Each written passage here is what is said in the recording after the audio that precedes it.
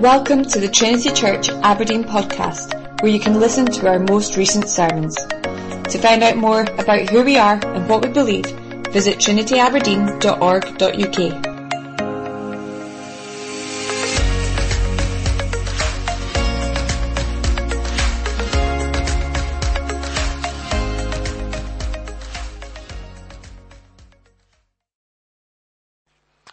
Well, friends, the delightful and the delicious irony of the book of Esther.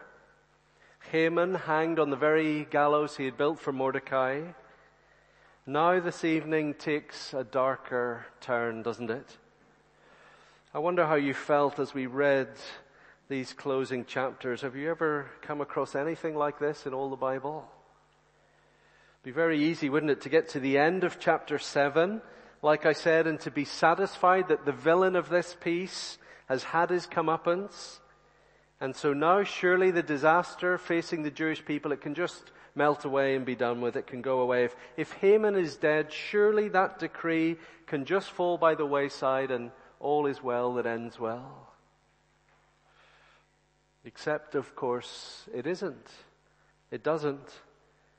And the story ends this evening with blood flowing in the streets on a truly horrifying scale, with God's own people being the ones doing the slaughtering. Sometimes you get a shock like this, don't you? Some of you will remember years ago, I can remember the shock of this. Well, you see this sort of thing, don't you? You see it from time to time, like a TV comedian. You're watching somebody and you're happily laughing away with them, and then, to your surprise, the comedian crosses the line and the mood changes in the room and your discomfort grows. Some of you will remember, do you remember the series that used to be on TV? Many people loved it, Downton Abbey. Remember watching Downton Abbey on TV? And one year in the run-up to Christmas, there was going to be a Christmas special, and we all gathered round the TVs, everybody stuffed full of turkey, sitting watching Downton Abbey, Christmas Day, and Christmas Day of all days, Matthew died. Remember that? Remember the shock? Christmas has never been the same again since that. Is this in front of us this evening? Is this a happy ending spoiled? The king's edict granted the Jews, make no mistake, granted the Jews the right to annihilate anyone who might attack them, and their women and their children. Esther in chapter 9 verse 13. What did you make of Esther? The queen who has stood so tall, so beautiful, so majestic. If it please the king, chapter 9 verse 13, let the Jews who are in Susa be allowed tomorrow also to do according to this day's edict. And let the 10 sons of Haman, let their dead bodies be hanged on the gallows. The book of Esther requires us to face these hard questions head on. I wonder if any of you remember the name Baruch Goldstein.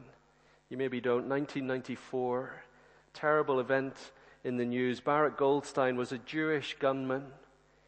And in 1994, after he heard the book of Esther read at the annual feast of Purim, so the feast that is all that length of detail, you see it from chapter 9 verse 20 right through to the end. It's as if the writer just keeps saying, you need to know we are never ever going to stop celebrating this. The casting of the lots, the pur is become immortalized in Jewish history. We are going to celebrate this forever. And in 1994, at the annual feast of Purim, Baruch Goldstein heard the book read, and he went out and slaughtered 55 Palestinians and wounded 170 more. Here are 3 chapters that end with death and feasting, that end with destruction and celebration. And I think because of that, these are chapters that speak so profoundly to us today. I want to give us 2 points to guide us into the narrative and out the other side, if we can. 2 points. Here's the first one. Number 1, justice for evil is necessary. Justice for evil is necessary. It is imperfect now, but it will be perfect one day. Make no mistake, justice for evil is necessary, and yet in our day today, it is imperfect. Only one day will it be perfect. I've called this sermon, "The God Who Turns the Tables." And here is where the point really comes home to roost, isn't it? What the writer wants us to notice is just how precisely everything has gone in reverse. You get it explicitly, don't you? In chapter 9, verse 1, the reverse occurred. Obviously a great reversal as Haman ends up on the gallows instead of Mordecai. But look how careful the writer is. If you like, he's kind of in these last chapters pressing the rewind button, only now with everything looking completely different.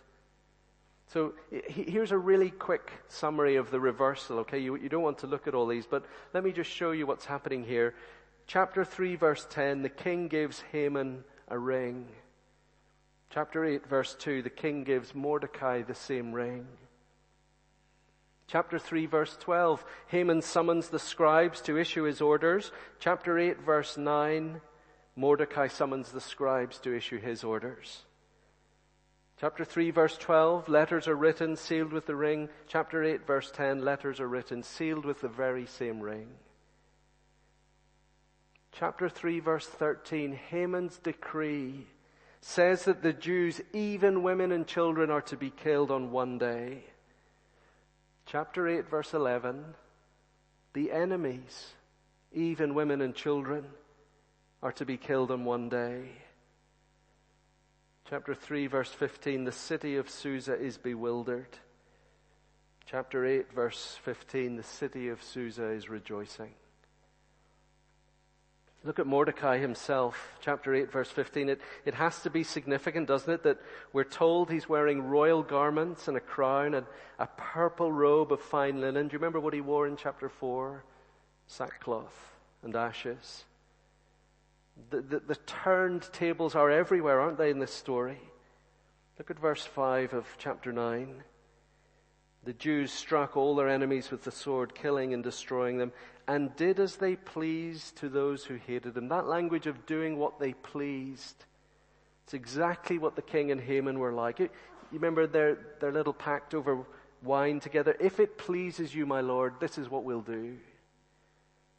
And yet now here is this despised people on the very brink of genocide with the power and the freedom to do as they pleased. Friends, here is the first thing to see. Justice for evil is necessary. Justice for evil is necessary. It is something we want and it is something we need. And there's no doubt at all in these chapters. There is plenty here to make us uncomfortable. I was more uncomfortable reading it out loud than I was in my study all week long. And we're going to come to that in just a moment. But there are actually a number of details built into the story here to make us sit up and to notice that whatever we think of these ancient methods of justice, God's people here are not simply cut loose on a path of mindless bloodshed and spiteful revenge. No, look at chapter 8, verse 8. Chapter 8, verse 8. But you may write as you please with regard to the Jews in the name of the king, and seal it with the king's ring, for an edict written in the name of the king and sealed with the king's ring cannot be revoked. See, that verse is telling us that the king and Esther and Mordecai have a problem, don't they?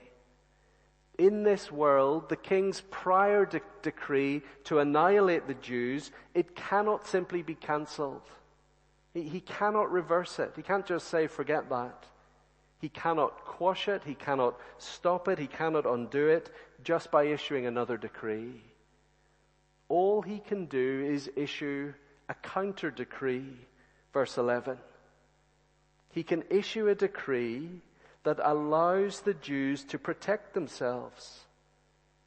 Do you notice the direction of travel here? They are allowed to destroy and to kill anybody, look at verse 11, that might attack them. This is not a decree that allows the Jews to now attack preemptively, to get in there first, to go around doing to others what they would have had done to them if they hadn't struck first. No, this is the granting of the opportunity that they would not have had for self-defense in the face of violent threat and completely unwarranted attack and persecution. Now, yes, chapter 9, verse 3, yes, they gather to lay hands on others, but look at the wording again. They gather to lay hands on those who sought their harm. That's not the right verse. Is it chapter 8, verse 3? Verse 2, chapter 9, verse 2. To lay hands on those who sought their harm. Now, here's two other things to notice. Did you notice that they did not actually seem to do everything that the decree allowed them to do? They did not plunder their enemy's property. 3 times we're told that in chapter 9, we're told that as if for emphasis. And if it's right, friends, to read this edict as allowing them to annihilate women and children, we are very pointedly not told about that happening. So that it does seem that only combatants were killed by the Jews. But here's the second thing. I think this is what opens it up for us. Here's the thing we need to know. If the Jews here are defending themselves from their assailants, okay?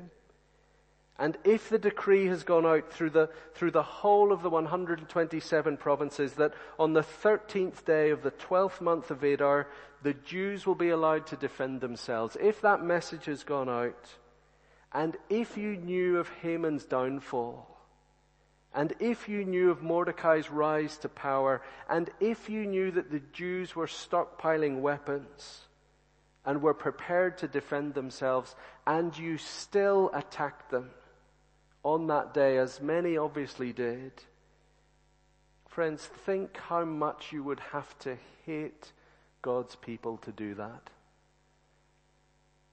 Do you see that? It's one thing to be willing to take up arms against them if Haman's decree is granting you a whitewash victory. That's what they had up to this point. You're going to annihilate them and destroy them. It'll be 10-0, hands down. It's one thing to do that, but it is quite another thing to take up arms to attack the Jews, as many obviously did, when you know you will have a brutal, bloody fight on your hands. Friends, doesn't the book of Esther say to us that sometimes, in some places, and in every age of world history, sometimes the hatred of God's people is deeper and stronger and more powerful than virtually any force on earth? Some people will hate God's people more than they love their own lives. Are we really shocked? Are we really appalled when in the face of that kind of hatred, Esther says justice is necessary? Justice for evil is necessary. I came to church in the morning with my whole family for prayers and worship, but I returned home with no one. My mum took her last breath in my arms. My dad and my sister died. Those are the words of Shalom Nazir, a teenager in Pakistan. You may remember several years ago, a bomb blast at All Saints Church in Peshawar in Pakistan, in the middle of church, that annihilated so many during the service. The deadliest ever attack on the Christian community in Pakistan. Bodies blown apart, families torn apart forever, because to be a Christian is to be aligned with the West, and to take your side with everything that is evil, everything that needs to be eradicated from the earth.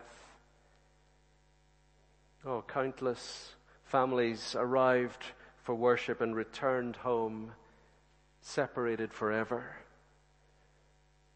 Friends, you and I this evening in this part of the world, isn't it true, we have enjoyed unprecedented peace in our lives, unprecedented, in a way that many of our brothers and sisters in other parts of the world do not experience. And while we may rightly flinch at difficult texts like Esther, many of our brothers and sisters in other parts of the world read these chapters as life support for them.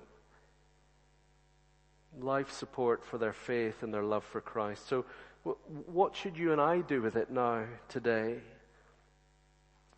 I don't know if you remember that bomb blast in Pakistan. A week later, as the funeral services were taking place, security services guarded the doors. There were guns at church. Security services guarded the congregation. But Esther says, should it be the Christians themselves taking up arms? Should they protect themselves? Was Barak Goldstein right to do what he did? No, I think the broken-hearted worshippers in Pakistan who did not take up arms, who came to worship, who allowed the security forces to protect them, who entrusted safety to them, I think they were right, and for this reason. Justice for evil is necessary. We want it, we need it, we long for it. But it is not perfect in this world, and it is not ours to take perfectly in this world. We've got to hold these two things together, haven't we? Justice for evil is necessary. We want it. Think about the latest awful shooting in Texas, the Uvalde school shooting. Innocent children dead and dying or held at gunpoint. Parents outside knowing that the shooter is still at large in the building.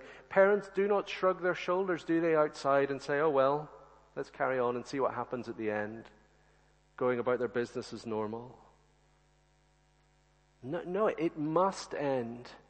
Somebody must do something. Somebody must put a stop to it. Somebody must bring the rule of righteous law to bear in this situation.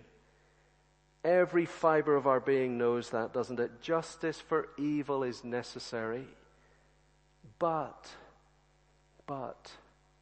this side of eternity, we need to know that justice is always imperfect. One day it won't be. Praise God, it won't be. But I think even these chapters show us the limits of justice, don't they, in the hands of people like us. See, what do you make of Esther and the death of Haman's 10 sons? Standard practice in ancient warfare. You didn't just kill the king, you killed his children, his family. You eradicated the line. You solved the problem once and for all, so that there can no longer be a vengeful coup in a few years down the line. Okay, maybe that is just about acceptable to us, but what about Esther's next step of having them hung for public humiliation? Again, we're told it was a standard custom, but by our standards it is barbaric, isn't it? Might we expect better from Esther here? Perhaps. Actually, I think we should. Here is where I do think the writer is perhaps hinting at a dark seam in her character that we're not meant to ignore. Look at chapter 9, verse 14. Look at chapter 9, verse 14. So the king commanded this to be done. A decree was issued in Susa, and the 10 sons of Haman were hanged. The Jews who were in Susa gathered also on the 14th day of the month of Adar. And they killed 300 men in Susa.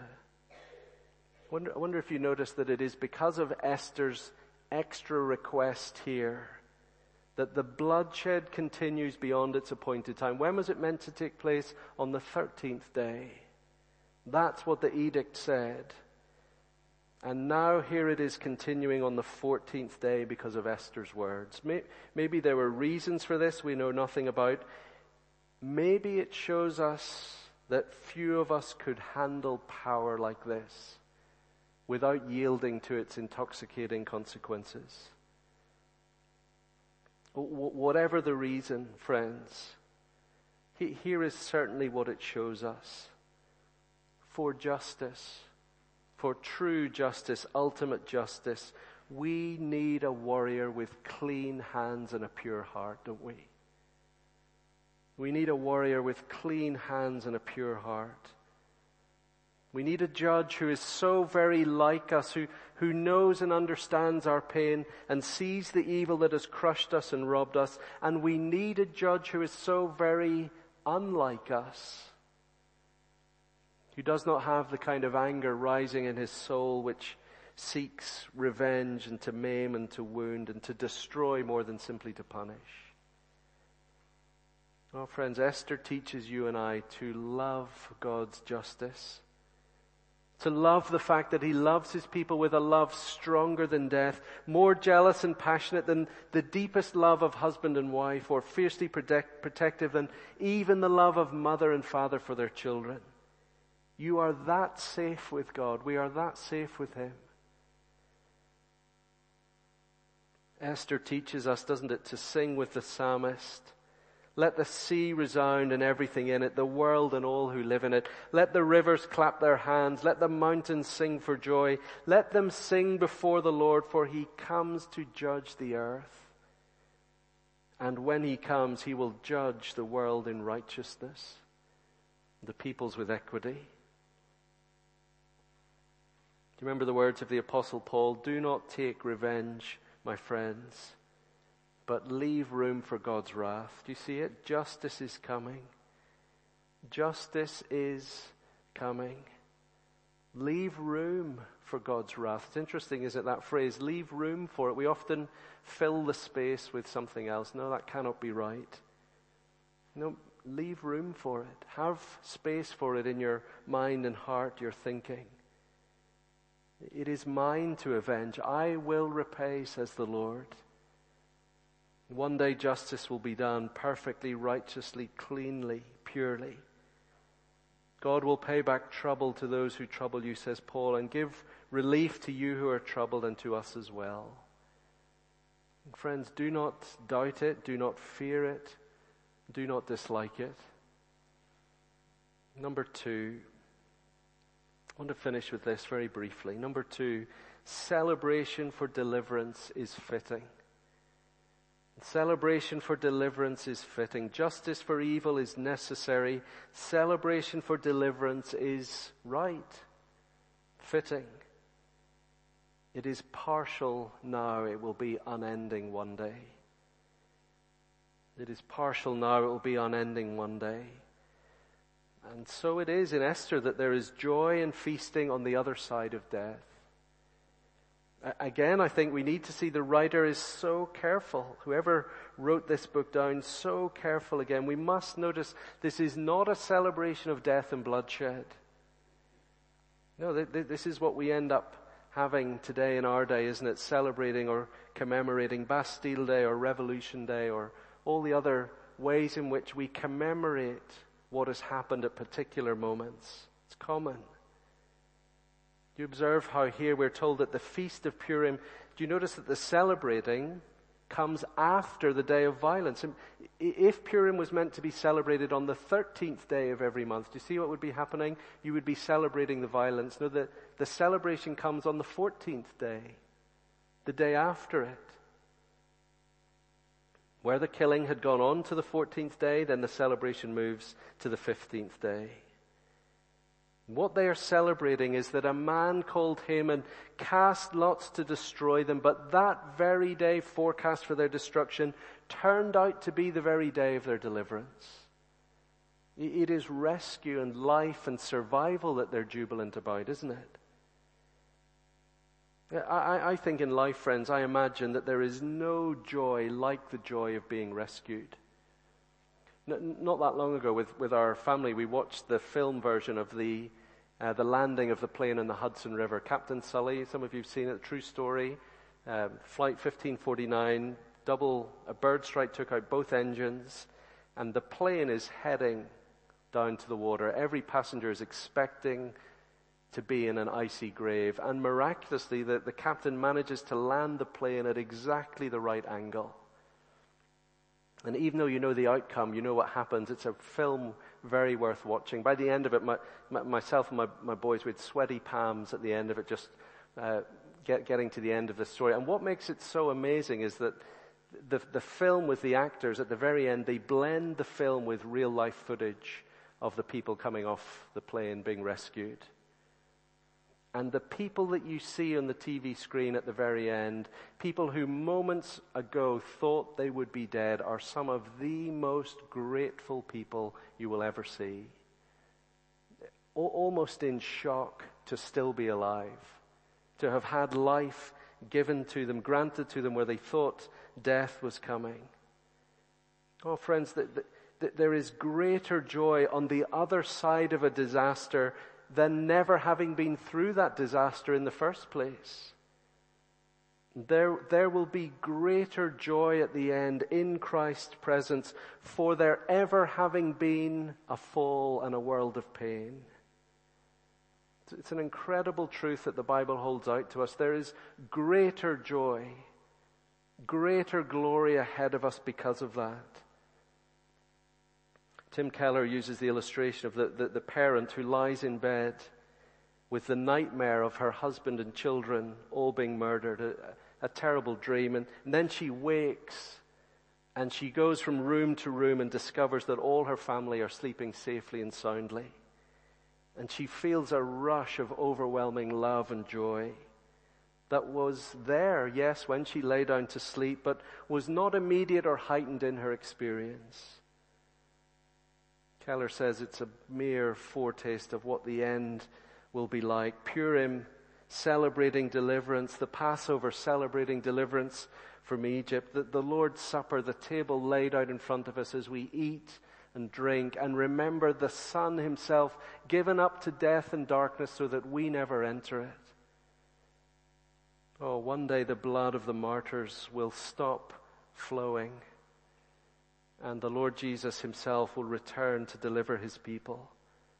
One day the suffering church will become the church triumphant and glorious. And do you know what the Bible says we will do then? What happens at the end? What's the picture of the end? Listen to the prophet Isaiah. On this mountain, the Lord Almighty will prepare a feast of rich food for all peoples, a banquet of aged wine, the best of meats and the finest of wines. On this mountain he will destroy the shroud that enfolds all peoples, the sheet that covers all nations. It's an amazing thing, isn't it, that at the end, because of our deliverance from death, we will sit down and eat. But at the end of the table, God himself eats, and he does not eat the same thing as us. What does God eat? We eat aged wine, the best of meats, the finest of wines, and God himself swallows up death forever.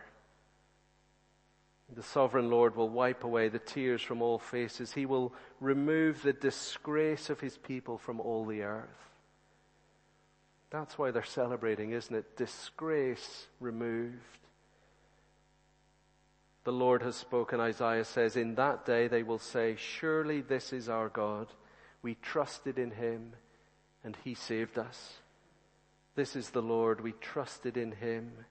Let us rejoice and be glad in his salvation. So may it be. Amen.